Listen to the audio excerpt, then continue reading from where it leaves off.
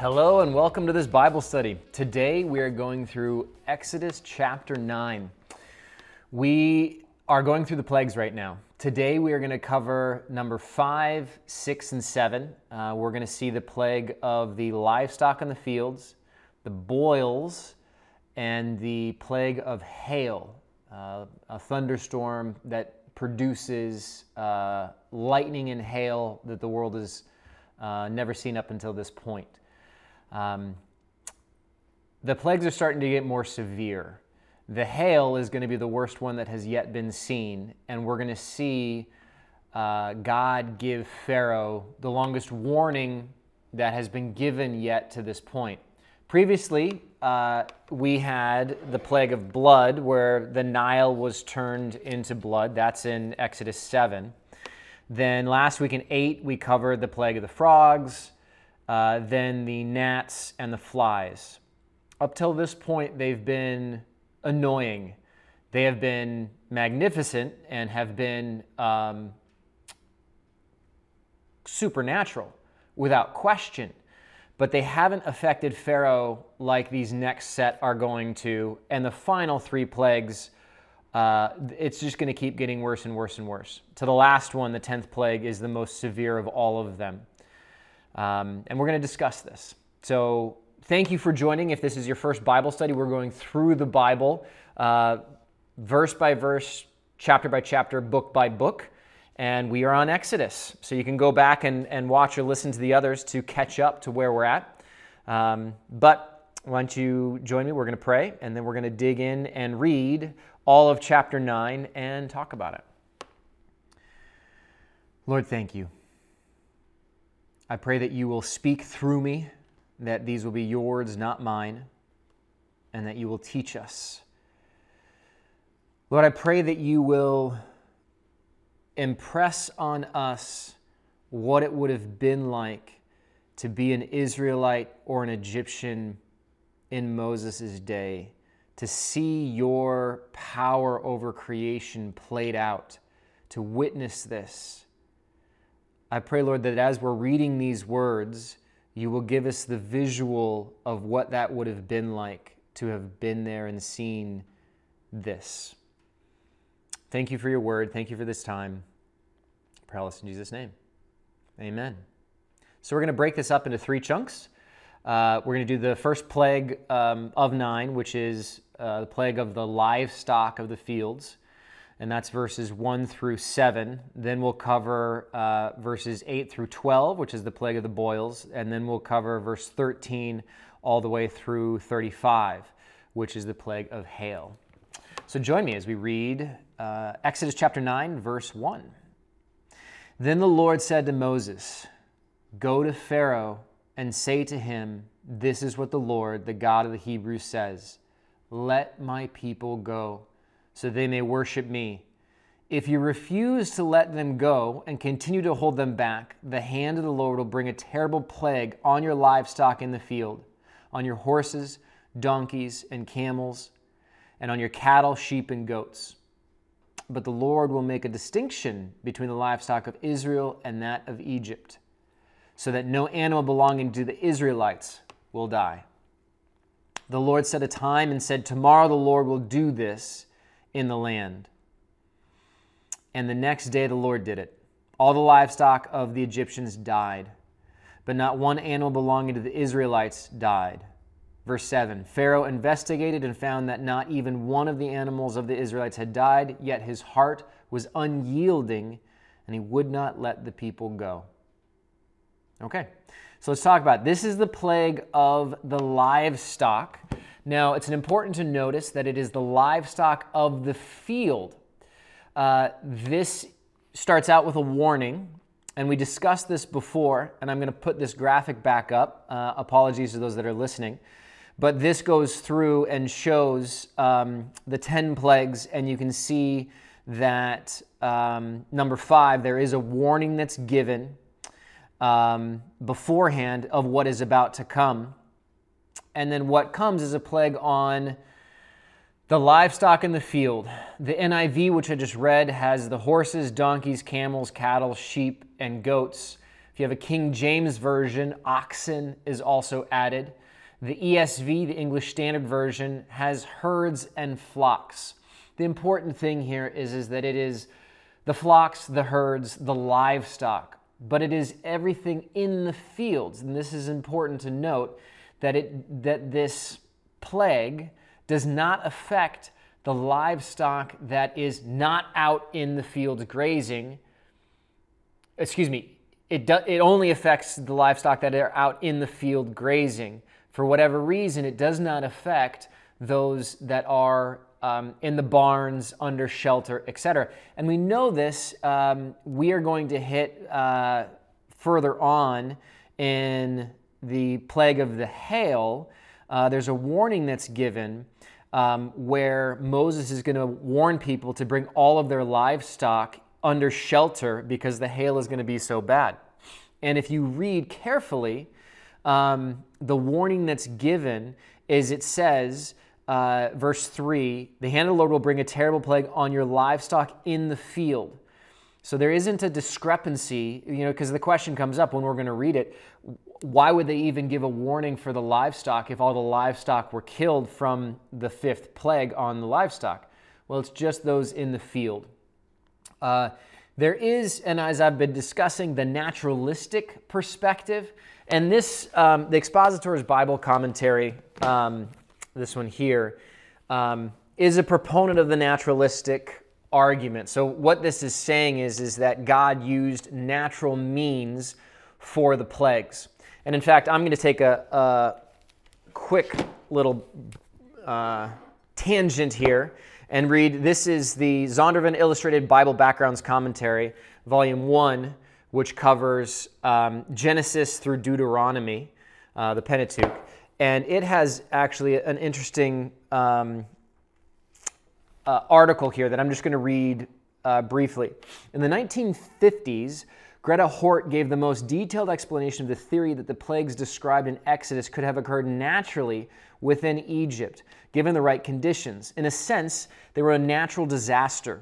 Hort believed that the first 6 plagues formed a progression of events, each of which naturally resulted from one of the plagues before it. The next 3 plagues fit with the general pattern of the Egyptian agriculture and seasonal calendars. The last plague, of course, does not correspond to any natural phenomenon. Here's a more specific overview of this theory. Blood. The water did not change into actual blood, and this is just a theory. Instead, it took an appearance of blood. This could have been caused by flagellites, single-cell organisms living in the water, flowing down the Nile from Ethiopia. Certain types of flagellites, I don't know if it's flagellites or flagellates, made the river water appear red, and because they upset the balance of oxygen in the water, killed the fish. We discussed this when we talked about the first plague on the Nile. The frogs were already abundant along the bank of the Nile, but with the changes in the river due to the flagellites, many more came up on the land. Their sudden death in Exodus 8:13 was caused by anthrax contracted from the piles of rotten fish. This then led to the gnats and the flies. The flies, biting flies, appeared for the same reasons as the gnats, spreading diseases on humans because of all the rotting fish and rotting frogs.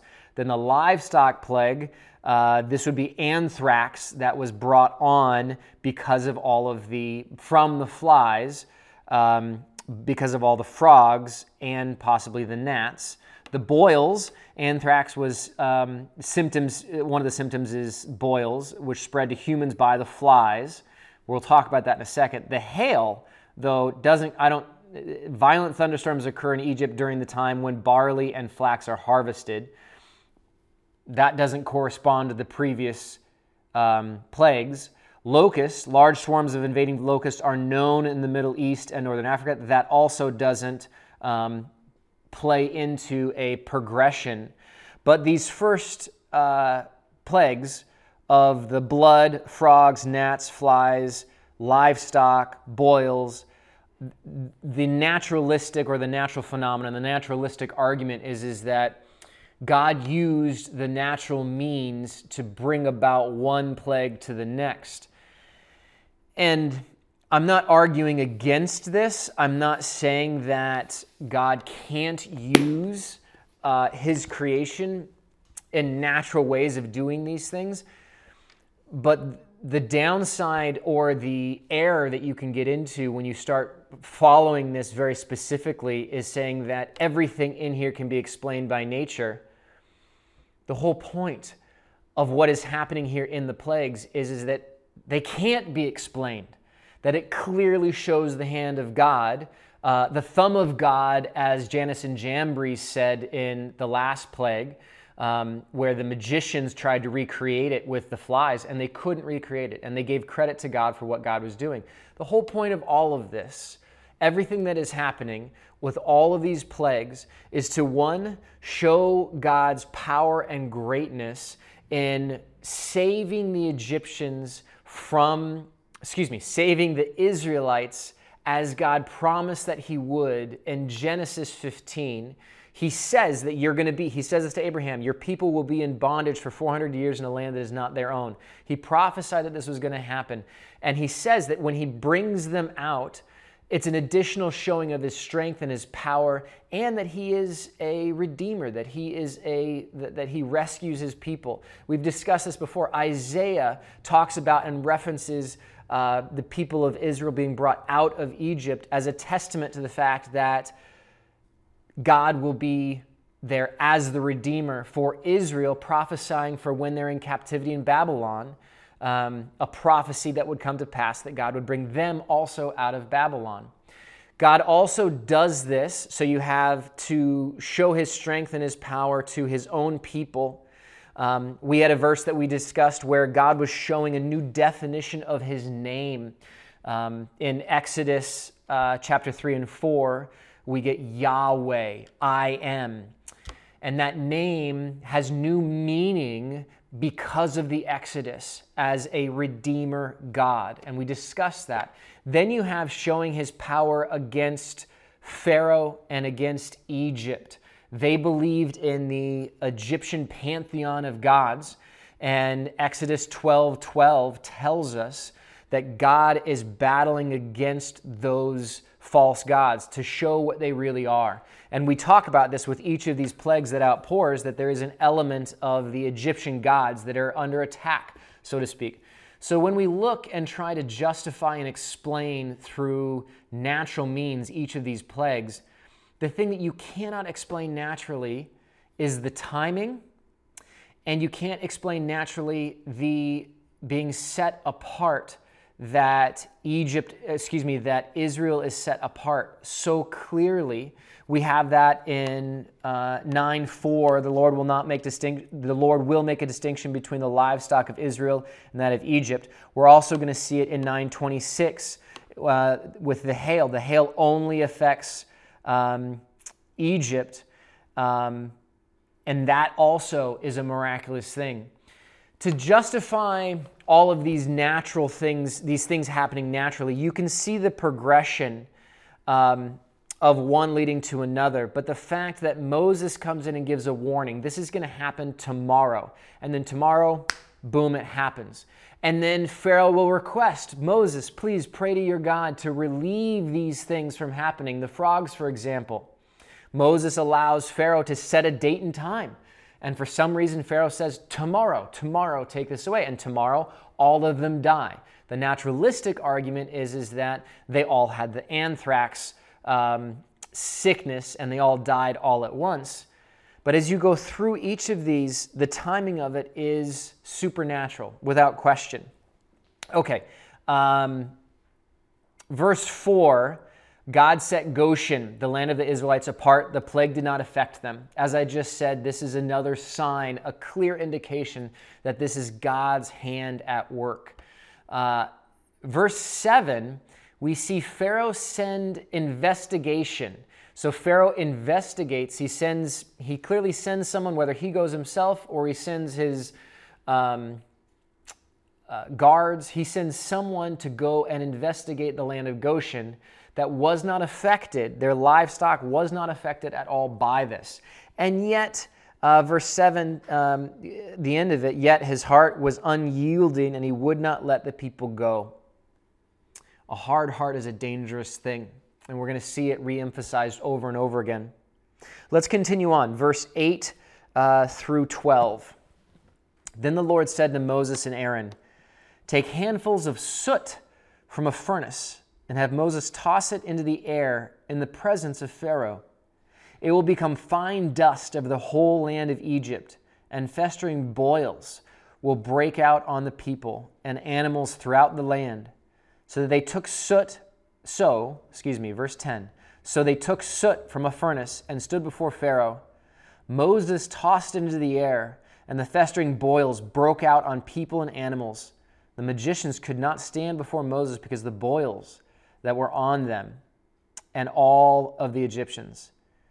Verse 12, but the Lord hardened Pharaoh's heart. He would not listen to Moses and Aaron, just as the Lord had said to Moses. So this next plague that comes with no warning, and it's really interesting. Take a handful of soot from a furnace. If you have an ESV, English Standard Version, this word, where's my word study? There it is. Okay, so verse 8, furnace. If you have an NLT, it says brick kiln. That caused me to pause. I often, when going through, I'll use Blue Letter Bible, and I will look at all the biblical translations, ESV, NASB, NLT, any of them that are, when you use Blue Letter Bible and you click on a verse, up will pop a bunch of options. You can look at the Masoretic text, which is the ancient Hebrew text, but you can also click on Bibles, and that will pull up, good grief, it's probably a dozen, if not more, different translations. And you can see how the different accredited, approved translations translate the ancient Hebrew. And the NLT calls it a brick kiln. So that gave me pause to look at this word itself. And it's Kinshan. Kinshan is roughly the pronunciation. And the word is a kiln for pottery, a kiln of limestone, smelting forge, or furnace.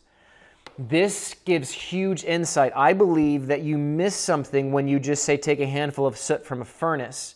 Because when I think of furnace, I think of something to heat my home. I think of a wood-burning stove, and I think of the soot at the bottom. But when you think of it as a brick oven, we discussed this before in Malawi, the way they would burn their bricks. We discussed this of making a pyramid of sorts with a hole in it, and they would take these clay-formed bricks and stack them up, and then they would put a fire underneath to burn them.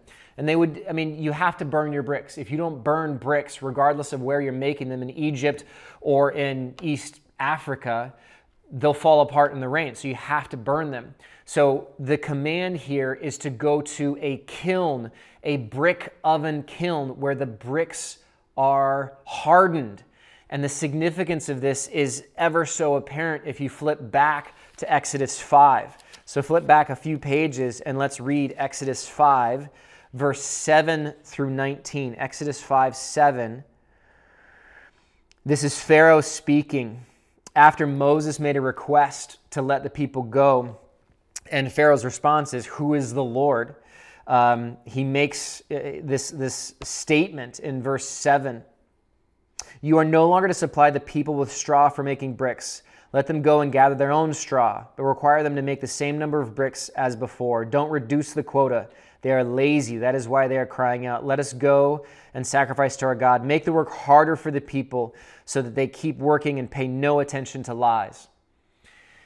The soot at the base of these brick oven kilns is representation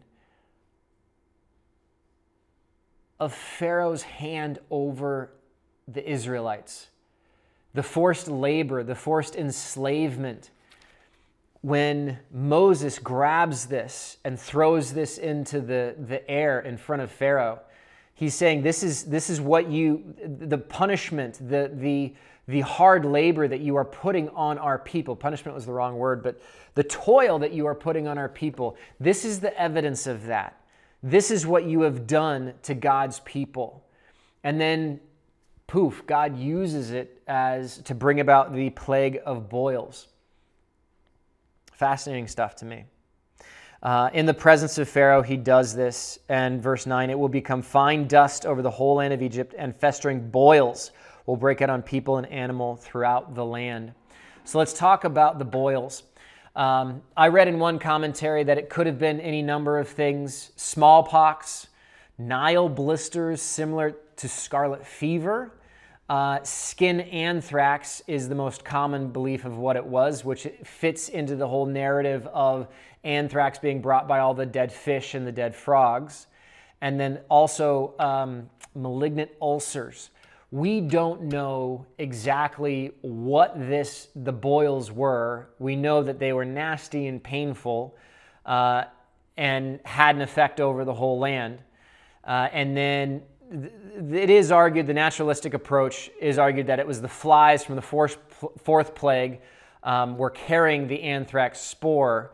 But the challenge with that, the Bible specifically says that the flies were removed at the end of that plague. So I don't know how you could make that argument of where did the anthrax come from if the flies had been removed at the end of the fourth plague.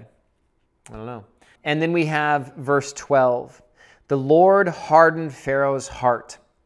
This is the first instance in which the Lord actually intervenes. Exodus chapter 9 with the sixth plague, we're more than halfway through, in which God intentionally hardens Pharaoh's heart. Up until this, all the references to an unyielding heart or Pharaoh hardening his own heart were all Pharaoh doing it to himself. But we see that God has an intention of not allowing Pharaoh to soften his heart or to break his heart, not just yet.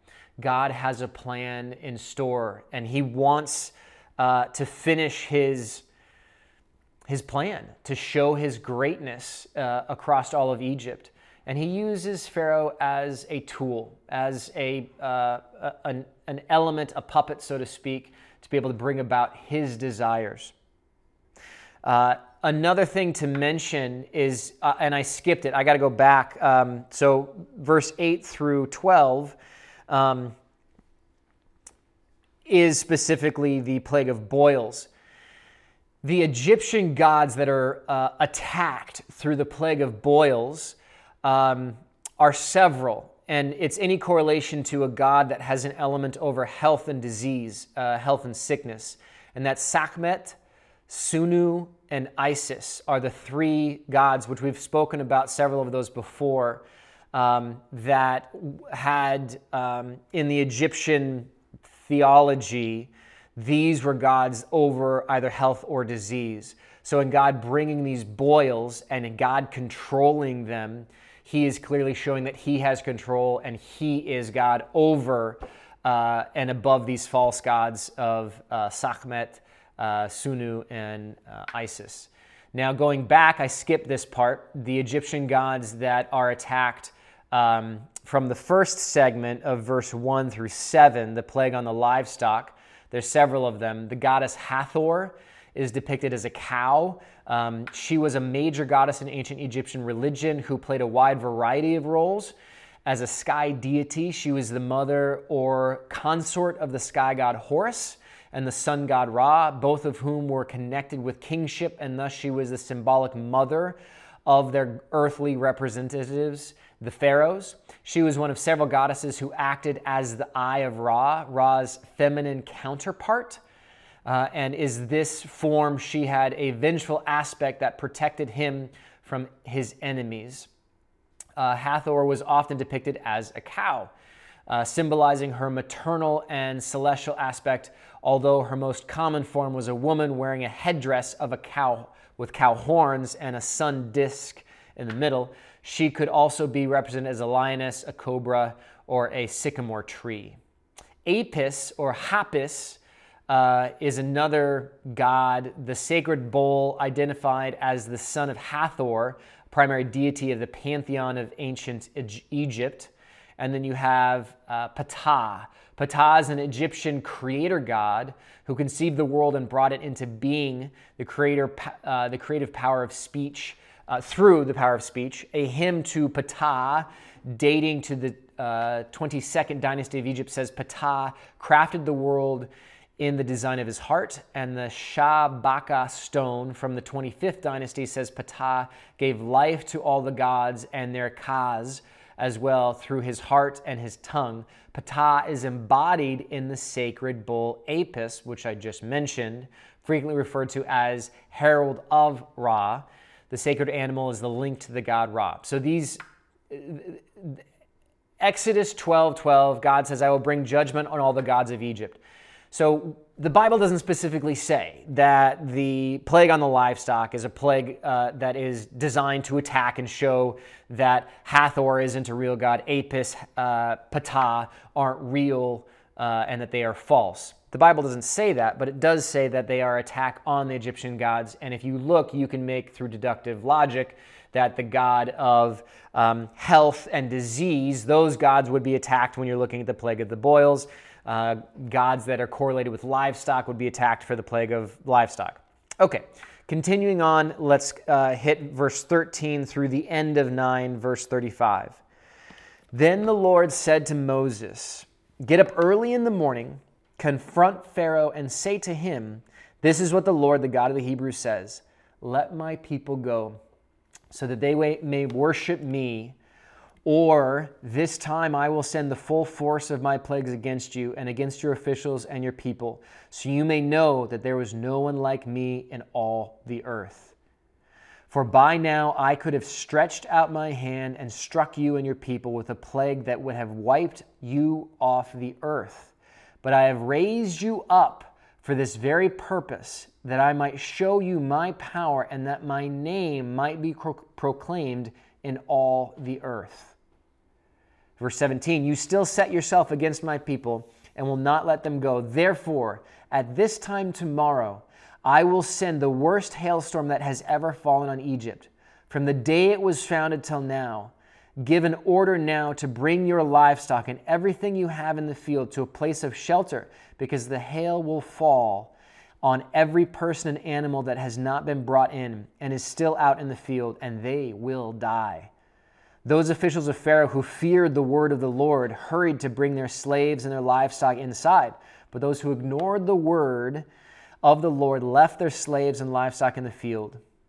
Then the Lord said to Moses, stretch out your hand toward the sky, so that hail will fall over all Egypt, on people and animals and on everything growing in the fields of Egypt. When Moses stretched out his staff toward the sky, the Lord sent thunder and hail, and lightning flashed down to the ground. So the Lord rained hail on the land of Egypt. Hail fell and lightning flashed back and forth. It was the worst storm in the land of Egypt since it had become a nation. Throughout Egypt, hail struck everything in the fields, both people and animals. It beat down everything growing in the fields and stripped every tree. The only place it did not hail was the land of Goshen, where the Israelites were. Then Pharaoh summoned Moses and Aaron. This time I have sinned, he said to them. The Lord is in the right, and I and my people are in the wrong. Pray to the Lord, for we have had enough thunder and hail. I will let you go. You don't have to stay any longer. Moses replied, when I have gone out of the city, I will spread out my hands in prayer to the Lord. The thunder will stop, and there will be no more hail, so you may know that the earth is the Lord's.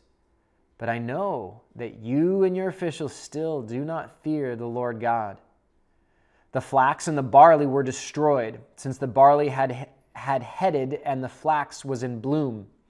The wheat and spelt, however, were not destroyed because they ripened later. Then Moses left Pharaoh and went out of the city. He spread out his hands towards the Lord. The thunder and hail stopped, and the rain no longer poured down on the land. When Pharaoh saw that the rain and hail and thunder had stopped, he sinned again. He and his officials hardened their hearts, so Pharaoh's heart was hard, and he would not let the Israelites go, just as the Lord had said through Moses. This is the longest warning that's given, and it's given before the most powerful and destructive of any of the plagues.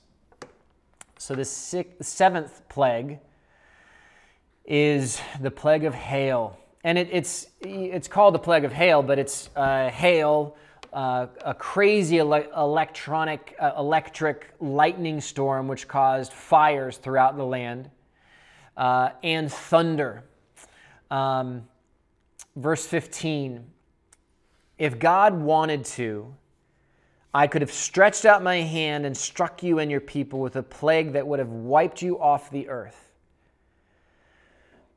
God could have, as I said at the very beginning of going through Exodus, could have just snapped his fingers and created some massive Godzilla-type creature that never existed before just to absolutely destroy Pharaoh and all of Egypt. But that was not God's intent. God's intent here is not to just bring pain on Egypt. He is doing this for a reason, and he says it in verse 16. I have raised you up, and this is specifically Pharaoh he's speaking to. I've raised you up for this very purpose, that I might show you my power and that my name might be proclaimed in all the earth.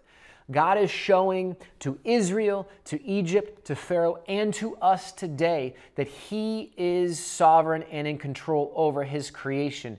And he is still sovereign over his creation today in the same way he was back then. And Pharaoh, having his heart be hardened, God is able to pour out each of these individual plagues that show his power over his creation. God is unleashing his creation, which was given to man to be steward of, and this is God showing what happens when God tweaks it to do what it wasn't designed to do it what God alone could make it do. It's powerful stuff. And you have to ask this question, verse 19 through 21, is where Moses goes before Pharaoh and he pleads and he says, this next plague is going to be horrible. Bring everybody inside. Bring your livestock. I have to picture that when Moses is saying this to Pharaoh in the throne room of Pharaoh, I can only imagine that, yes, Pharaoh is sitting there, but I would see Moses speaking this to every official, every servant, every person that is in this room. He is saying, run. Bring your livestock, bring your family, anyone that's out in the field, bring them inside. For tomorrow this is going to hit and it is going to be severe. And we see actually in verse 20, those officials of Pharaoh who feared the word of the Lord hurried to bring slave and livestock inside. Imagine that you are one of Pharaoh's officials and you are witness to Moses and Aaron at the very beginning, even coming in and showing the sign of God with Aaron's staff being turned into a serpent. You have witnessed these things. You witnessed Moses give warning after warning after warning, and you have now seen your king with his heart be hardened, and you've seen the magicians and sorcerers try to recreate these plagues, but they're not able to. Yes, they were able to recreate the staff turning into a snake. They were able to recreate the Nile turning into blood, and they were able to bring frogs out, but they couldn't recreate anything beyond that. Despite the sorcery that they tried to do, the magicians and sorcerers even went to Pharaoh and said, this is of God. Something is happening here. Pharaoh stood with his heart hard, but I have to imagine if you are an official that's in presence of Pharaoh, yes, you fear Pharaoh, but now you are seeing the power of God. I myself would have left that spot and gone out into my home, my field, anybody I know, and say, get inside. The God of the Hebrews is going to do something crazy, going to do something powerful. Verse 19 through 20 I just went over. Verse 23 through 25. This is the worst thunderstorm ever experienced in Egypt. Read the different translations for different descriptions. Eugene Peterson is the author of The Message, and The Message is not a translation, it is a summary. So what The Message is, it is a very, in translations of the Bible, you have word for word and thought for thought.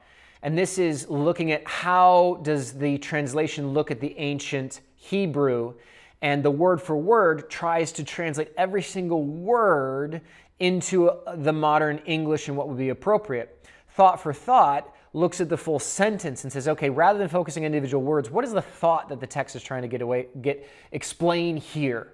What is the text trying to show us?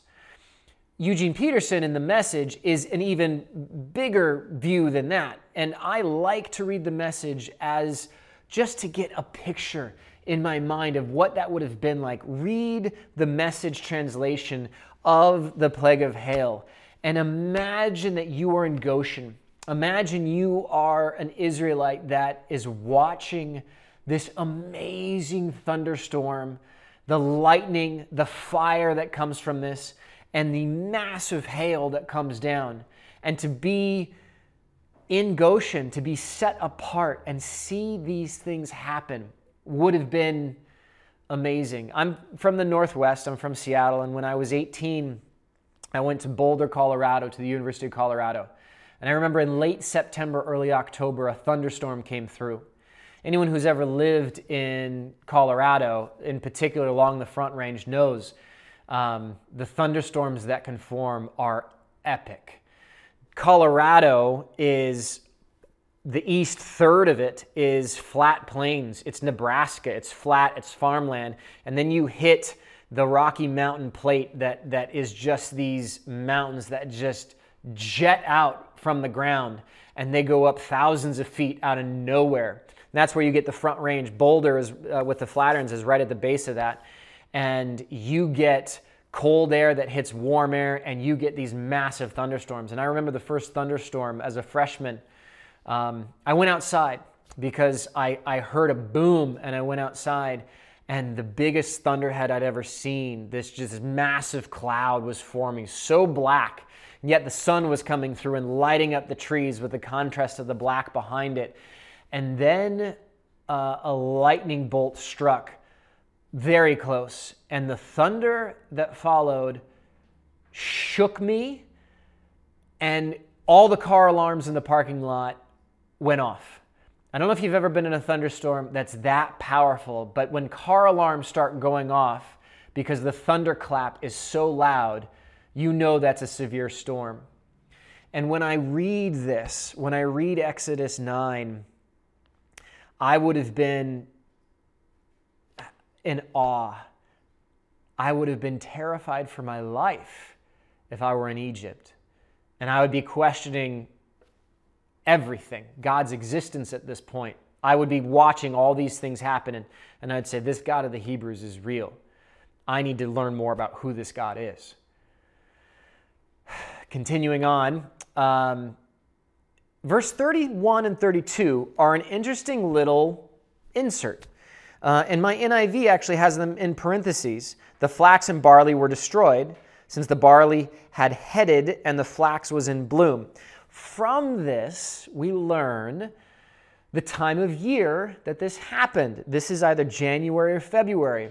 In Egypt, in agriculture, the flax and barley are ripe for harvest in January and February. So we know that it had to have been in this time that this plague hit. And both of these crops were completely destroyed. But we know that the wheat and the spelt were not destroyed because they had not ripened yet. The grain had not yet come to head, and it was spared because of that. And then we see verse 35, Pharaoh's heart was hard. An interesting verse that I skipped over, and I apologize, verse 27 and 28. In the midst of the storm, Pharaoh is freaking out, and he calls to Moses, and he says, "This time I have sinned." He said to them, "The Lord is in the right, and I and my people are in the wrong. Pray to the Lord, for we have had enough thunder and hail. I will let you go. You don't have to stay any longer." When you read through and you come across this the first time, there's a little victory. Yay! Pharaoh's heart is no longer hard. He's realized that God is God and that Pharaoh is not, and he has yielded his power and has said, "Yes, you can go. But then verse 30, Moses says, I know that you and your officials still do not fear the Lord God. And we're going to see next week in Exodus 10, we're going to see that Pharaoh is going to say the exact same thing. Exodus 10:16, Pharaoh's going to quickly summon Moses and Aaron and say, I have sinned against the Lord your God and against you. Now forgive me my sin once more and pray to the Lord your God. This is going to be a trend, and Moses knows very well that Pharaoh is just trying to get out of the pain of what's happening. And as soon as God relents, as soon as Moses goes and prays, the storm stops. And then this is where we get when Pharaoh saw that the rain and hail and thunder had stopped, he sinned again. He and his officials hardened their hearts. So Pharaoh's heart was hard, and he would not let the Israelites go, just as the Lord had said. Now, looking at this as what Egyptian gods could this be an attack on? The hail, lightning, and thunder. Well, this covers a whole lot of them. The few that can easily be put in are the sky goddess Nut, N-U-T. I don't know if that's the proper way to pronounce it, but Nut is a daughter of Shu and Tafnut.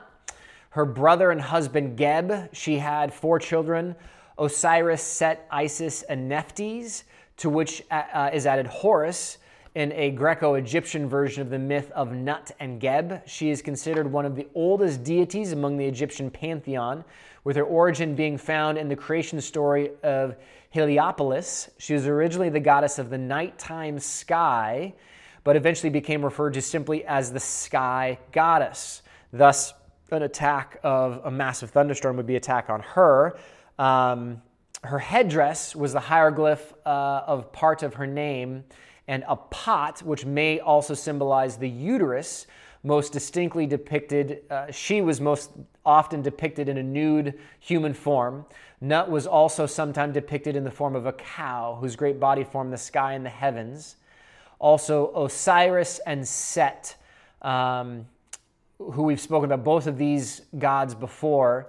Osiris is also known as the crop fertility god, and Set is sometimes known as the storm god.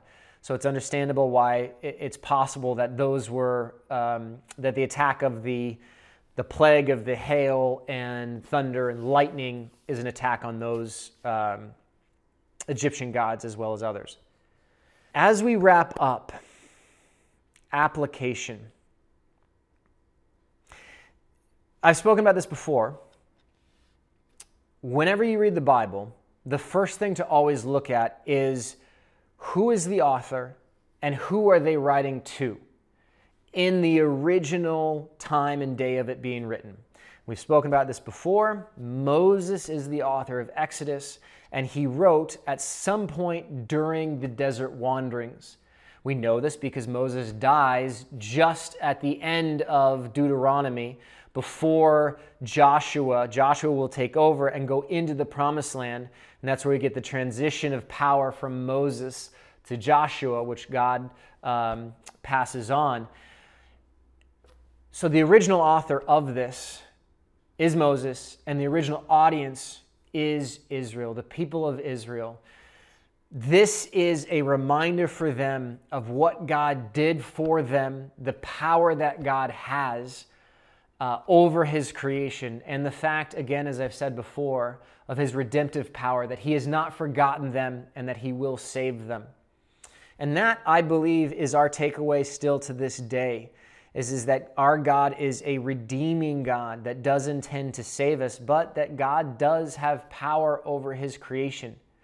We don't see it nearly as often or as blatantly as the Egyptians or Israelites would have seen it in Moses' day, but he gives us his word to see situations and miraculous things that had been done in the past.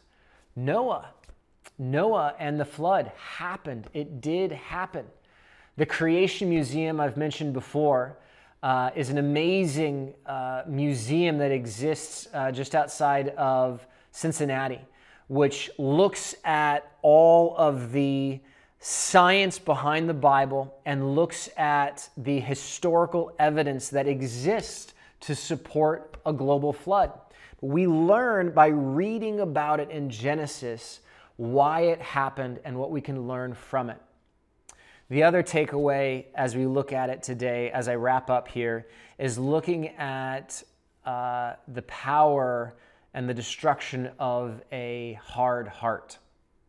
There's a few things verses that I want to hit on here. Psalm 18. Actually, let's flip there. Let's flip over to Psalms 18.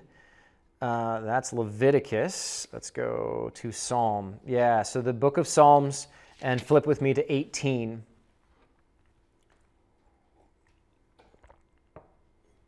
Psalm 18, verse 25. Psalm 18, verse 25. To the faithful, you show yourself faithful. To the blameless, you show yourself blameless. To the pure, you show yourself pure. But to the devious, you show yourself shrewd. Pharaoh was devious. Pharaoh was shrewd, and God deals with him as such. Another verse that I want to hit on is Ephesians 4:18. I'll give you a second to get there. Ephesians 4, verse 18. This is in the middle of Paul's letter to the Ephesians. I would read all of chapter 4. We're jumping in verse 18, but I'm actually going to start reading at 17. So I tell you this, and insist on it in the Lord, that you must no longer live as the Gentiles do in the futility of their thinking. They are darkened in their understanding and separated from the life of God because of the ignorance that is in them due to the hardening of their hearts. Verse 19, having lost all sensitivity, they have given themselves over to sensuality so as to indulge in every kind of impurity, and they are full of greed.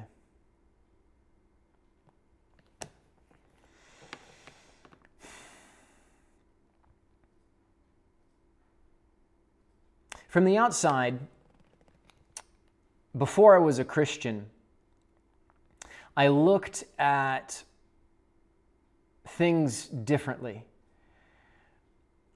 My heart was hardened. I was calloused.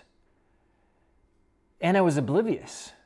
I didn't even realize the stuff I was doing or saying or watching and what the effect it had on me.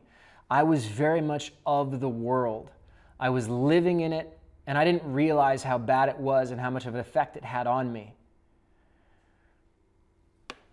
When I was in Colorado as a freshman is when God got through to me, and I invited him in. Revelation 3:20. I stand at the door and I knock. And to he who hears my voice and opens the door, I will come in and eat with him and he with me. It's that verse that really struck me. And I opened the door. And that process of opening the door and inviting God into my life, my heart broke. And over a period of time, it wasn't instantaneous. I started to see all the sin, all the things that I was doing that I didn't realize how destructive they were in my life because I was in the midst of it. I was surrounded by it. But when God called me out of that, much like when Jesus is confronted by the woman caught in adultery, all of the men of the Sanhedrin bring this woman caught in adultery before Jesus, and they say, she is caught in the act of adultery. She should be stoned. And Jesus says, he who is without sin cast the first stone. And one by one, each of these guys that's ready to kill her drops the stones in front of them simply because they know they themselves are sinful as well. And then Jesus says, where are your persecutors? Where are those throwing stones at you? And she says, they've gone. There's no one. And then Jesus says, neither do I condemn you. Go and sin no more. And that statement, go and sin no more, is what we are charged to do. Now, it's impossible. We are going to sin constantly. it's an impossibility, and we know this. We know that's the case, but there is a changing of our hearts and a desire to do good, to reflect Christ, to have our hearts be changed from the inside out, to reflect what His heart is for. And we realize and we see the things of the world, how wicked they are, and we slowly or abruptly remove those things from our lives. But someone whose heart is hardened cannot see it. They can't see it. They cannot see that it's bad. A broken heart can be healed. God can work with a broken heart, but a hard heart that's locked up can't be worked with. It has to be broken first. And that is this process that we're going to see. The reason why Pharaoh's heart is hard is because God wants to continue to show His greatness and to battle against the false gods of Egypt. And I could keep talking about this over and over again. Join me in prayer. Lord, thank you. Thank you for softening my heart. Thank you for your word that shows us what your heart is and your desire for us. Thank you that you love us and you want none of us to come to destruction, but you want all of us to come to repentance and salvation in you. Thank you that we are able to learn about these things through your word. And I pray, Lord, that we would take them to heart, that we would learn the lessons that were taught to Egypt and to Pharaoh by the reading of your word. Thank you, Lord, for this time. Praise you, Lord. Amen. Join me next week as we're going to continue on to Exodus chapter 10. And God's going to continue pouring out his wrath on Pharaoh. And Pharaoh is going to continue to do the same thing that he's been doing. We have 3 plagues left, 8, 9, and 10. And they are severe. And we're going to look at each of them. So I love you guys. Have a great week. And I'll see you next week.